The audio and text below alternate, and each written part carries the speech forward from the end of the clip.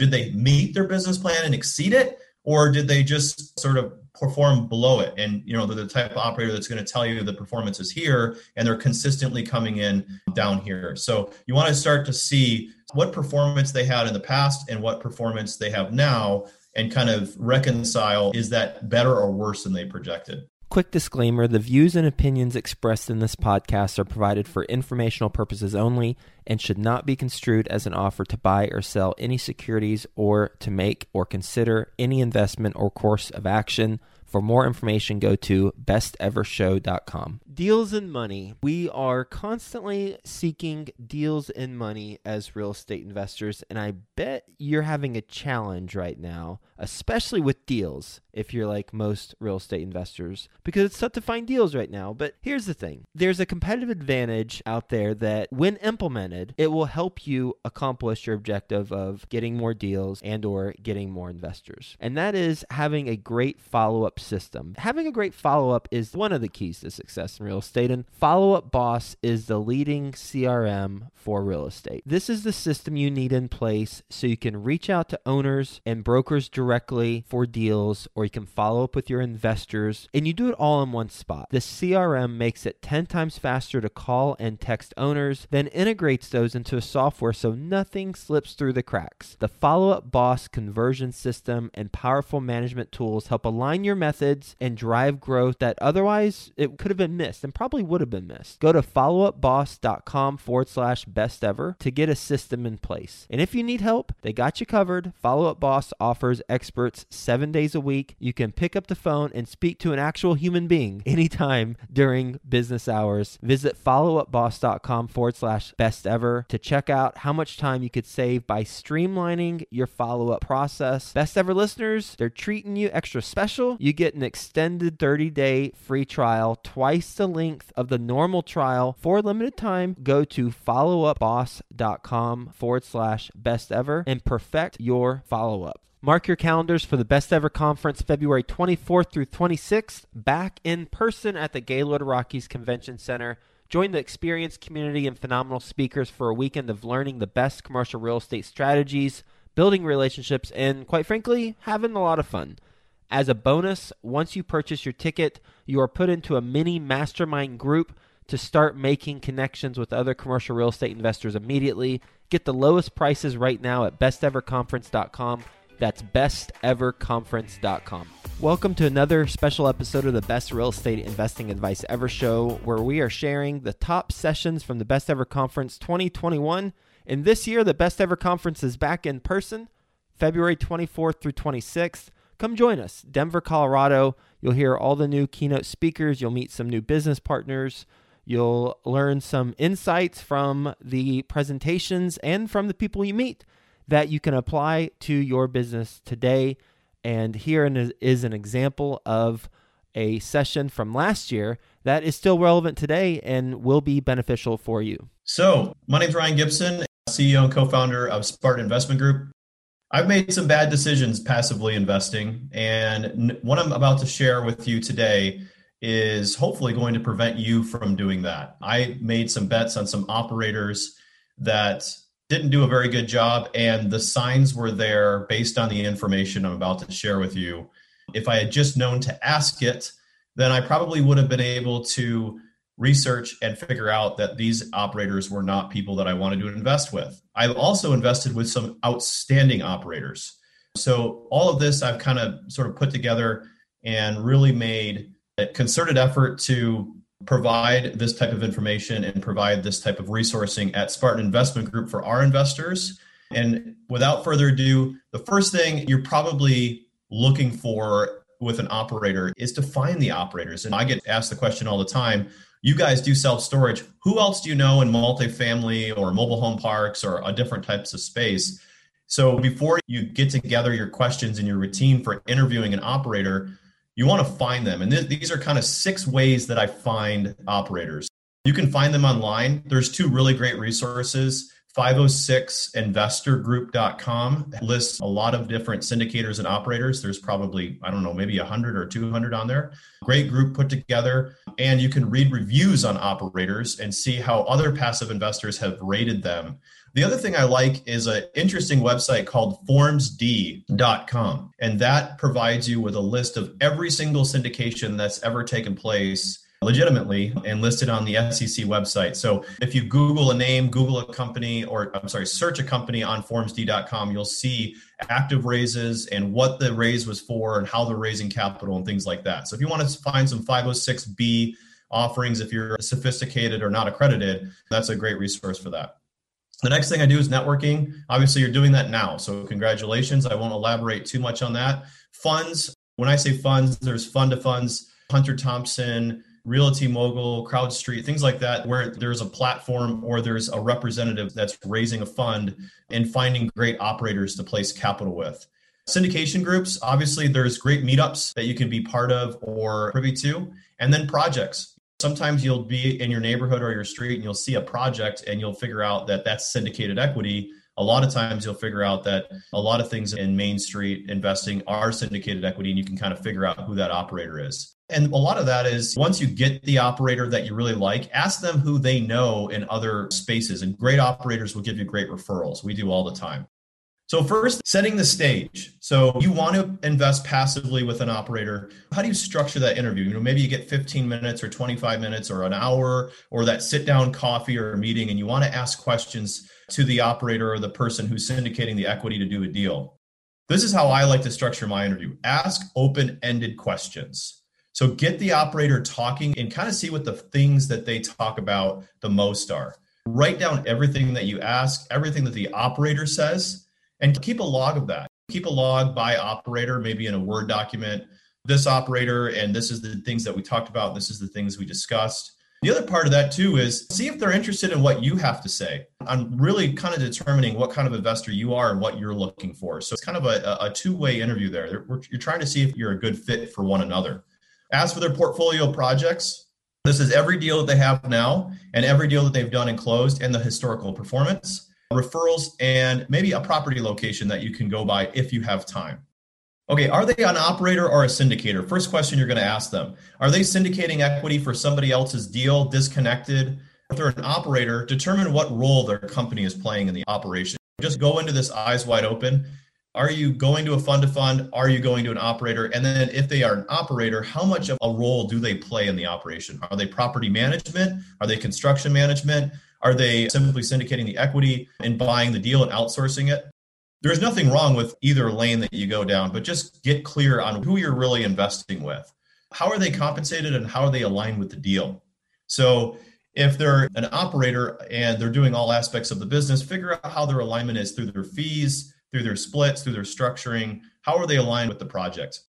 And lastly, are they aligned with the success of the project? So are there compensation and incentives based on the success of the project and your ultimate success? So just make sure that you're real clear in the PPM, how the waterfall is structured and how they are being compensated and how you're being compensated if the deal does well or doesn't do so well.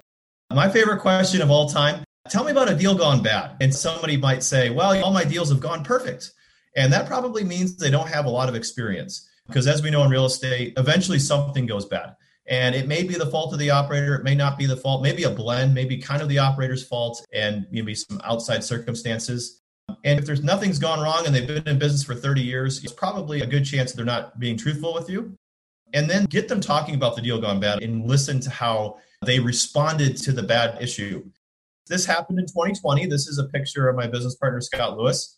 And he's standing in front of an RV park that we own that was ripped apart by an F1 tornado in West Texas. And you can see here that the deal went bad. We had a tornado rip through our property. Fortunately, there was no injuries and, limited injuries, and everybody was okay. And within a couple of months, we had the park completely restored. And actually, the park is distributing a return to our investors within the same year. So, talk about that story. What happened? How did you respond to it? What kind of operational team did you have on the ground within a certain period of time? You want to really try to learn what type of capability the group has to respond in bad situations. Another thing about this is the company well capitalized? Never mind the deal. The deal can be well capitalized. I understand that. But if the operator's doing 10, 20, 30 deals and one deal goes bad, does the main corporation or main company have the liquidity to sort of handle these one-off deals needing an infusion of cash to get things kind of going again before insurance catches up? So kind of get to know the company more than just the deal. Mission, vision, values alignment. This is huge. If they're just one way talking to you on that interview and not learning about who you are, you're never really going to kind of figure out if they're really interested in you and kind of helping your goals and your mission. Read the company's mission, vision, values and see if it's kind of in aligned with your way of thinking and your values and your culture. Ask them for an example. Hey, give me an example of how you've completed your mission recently. Maybe tie it to an investor situation. Who's on the team? So there's the great picture of the one-man band. Are they a one-man band? Are they doing everything themselves? Do they have a deep bench? Do they directly hire the team? Are they vertically integrated? Do they have a property management construction company, whatever it might be? Kind of understand their business model. Understand when they take fees on the front end of a project, are they going out and finding great employees to run your project? Or are all those fees sort of just going to them and then maybe they might hire the person to complete your deal or not, right? So kind of find out who their team is, who's on their team, and how many FTEs or full-time employees that business has. We'll get back to the show, but first, some sponsors I'm confident you'll find value in learning more about. Let me ask you a question. Do you want to start your own syndication business, or maybe you've tried but you've been unable to get your first apartment deal? Well, it's hard. I know firsthand getting started in syndication is not easy. So have you considered working with a mentor? Imagine working one-on-one with a full-time syndicator who can help you do your first apartment building deal faster, help you avoid big mistakes, and scale your portfolio. If you feel like I'm speaking to you right now, then I want you to check out the mentoring program from my friend Michael Blanc, who specializes in helping people get started with apartment buildings. I've known Michael for many years now, and he genuinely wants to help people become financially free. He developed a proven system and has helped hundreds of people do their first apartment building deal. I know he can help you as well. To find out more, text the word Joe, J-O-E, to 66866. I know Michael's going to take care of you. Go ahead and text the word Joe, J-O-E, to 66866. Do it right now while it's fresh on your mind, and let's get you started with your own apartment syndication business. I'd like to introduce you to my good friends over at PassiveInvesting.com, a private equity real estate firm based out of the Carolinas. PassiveInvesting.com makes it easy for you to start investing in real estate. They focus on acquiring institutional quality apartments and self-storage facilities with private accredited investor funds. They also have a real estate debt fund that offers hard money loans to local fix and flippers across the U.S., which currently has a 0% default rate. With a portfolio of over $700 million in assets and controlling over $250 million in equity, they know how to secure the best deals and how to avoid the red flags. If you are interested in learning more, please reach out directly to PassiveInvesting.com and request the free Passive Investor Guide that outlines the 7 red flags for passive apartment and self-storage investing. Visit PassiveInvesting.com/red flags to download that PDF now. That's PassiveInvesting.com/red flags. What is their business model, right? So you may have an operator who is a business coach. They're selling an education platform. They're teaching classes on the weekends. They have all these webinars and education platforms, but are they focused on their deal, or do they have people focused on their deal? Are they working another full-time job? Are they a guru? We all know the gurus out there that are doing great guru stuff, but they're not doing great deal stuff. Or maybe they have a great team and they can be a guru and have projects go really well. So just kind of figure out what their core business model is and where they focus their attention on stuff. What's their communication plan? This is probably the number one most important thing to me when I'm deciding to place capital with another operator, and the number one focus inside Spartan Investment Group in our investor relations department. Do they have best in class or a minimum standard of communication? So that is our communication plan up on the screen. We do a monthly email project reporting. We do a quarterly financial reporting every quarter, and we do an investor conference call every quarter where we get all of our investors on a call and we go through just kind of high level how every deal in our portfolio is going, not just their deal, but we go through all the deals and can usually get through an optional conference call in 30 to 45 minutes and really kind of have an opportunity for everybody to ask questions and get answered. And then, the thing is, a lot of people say, oh yeah, we're so good at communicating. We communicate with our investors. Say, okay, great. Can I see your last 3 communications with your investors? You might gain a lot of information from that, right? They just said they had great communication. Ask them, hey, can I see the last 3 communications that went out on specific deals? And that'll give you a better understanding of their communication style, their reporting standards, how they're communicating to you when you're inside of one of their deals. And is their plan in writing? So what I mean by that is we put our communications policy in our operating agreements for the deal. So we're actually putting down in writing that we're not just saying this, we are putting it in an operating agreement and we're committed to the communication plan. Performance and portfolio. So I really like this one because there's a lot of different ways to present data and project performance to people. So what I like to see is I like to see a historical performance, pro forma versus actual. So you might see something that was a low return and you might say, oh, well, these aren't great returns, but they could be a core or core plus asset, right? So you kind of got to understand when they're projecting returns in their portfolio or they're showing historical performance, do you have the context of the business plan? So did they meet their business plan and exceed it? Or did they just sort of perform below it? And, they're the type of operator that's going to tell you the performance is here and they're consistently coming in down here. So you want to start to see what performance they had in the past and what performance they have now and kind of reconcile, is that better or worse than they projected? And my favorite is, what is project level IRR or is it investor level IRR? Are they giving you the total project IRR, which could look great, or are they giving you what went to the actual investor? And consistent metrics. There's a lot of different ways to spin IRR by returning capital or return on capital. You can really manipulate that number quite a bit. What I like to look at are 2 things as part of my overall analysis. Let's look at equity multiple and how long it took to get that equity multiple. Because equity multiple is giving you a true time-tested return on how much money you earned on your initial investment over a certain period of time. IRR might be something that might not be as represented. It's a tool to use as consistent across multiple asset class types, but it might not be the best metric. So find consistent metrics. And then when you're looking at different operators or evaluating opportunities, you can kind of figure out if that's consistent across multiple deals and multiple operators. References and background checks. My favorite way to get a reference is not to ask somebody for a reference, is to find my own reference for that person.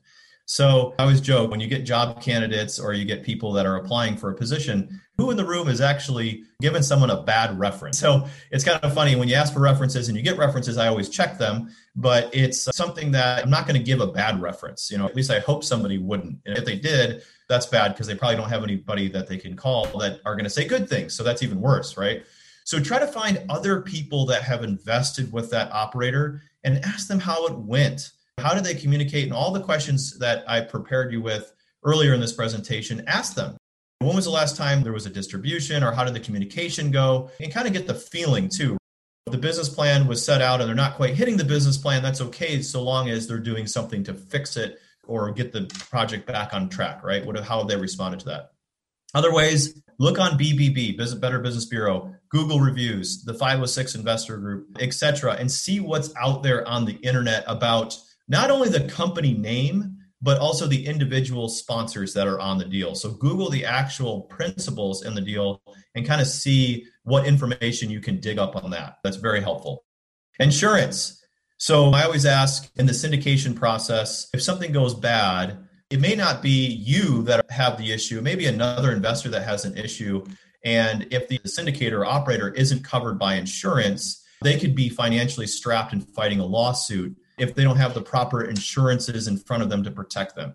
You may not be the issue, might be another investor that has an issue that is making an issue, frankly, out of nothing, but you're still getting dragged into a lawsuit. So ask them, does their SEC attorney provide E&O insurance to cover for lawsuits?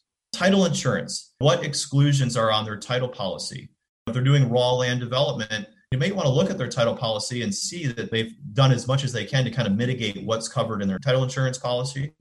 And for property level insurance, minimally A-rated carrier, giving them coverage on the property. And just ask for any other insurance that they might have. What we do is we put our civil engineer, architects, we require them to list Spartan Investment Group on their E&O insurance. That way, if they design a big building for us that we go out and build and they do it incorrectly, we have an insurance to go after for our architect and civil engineer. So there's a lot of things that an operator can do, but just get them talking about it. See how cavalier they are about insurance or how dialed in they are about how they're insuring a property in general. And decision to exit. This is a great one. As a limited partner, generally it's up to the operator when you sell, but just kind of get their feelings on how they go about deciding to exit a project, right? A lot of these are 5-year, 7-year holds. You've got to ask yourself, if the business plan is completed early and I got the right offer on the table, are we going to sell? What is your thought process for doing that? And deciding to exit is great early in the project, but is the operator going to put numbers in front of you and show you a justification why they're exiting? They don't have to justify and get your permission necessarily, but you want to make sure that they're keeping you on board and you kind of understand eyes wide open why we're going through an exit. Ask them about deals that they've exited. How many deals have they exited? And how did that go? And how did it compare to the original projected timeline? And what was their decision to decide to exit early or later or on time? Well, I hope you gained some useful insights and actionable advice from this previous Best Ever Conference session. And remember, if you're looking to scale your investing in 2022, we look forward to seeing you in Denver. Get 15% off right now with code BEC15 at besteverconference.com. That is code BEC15 for 15% off at besteverconference.com.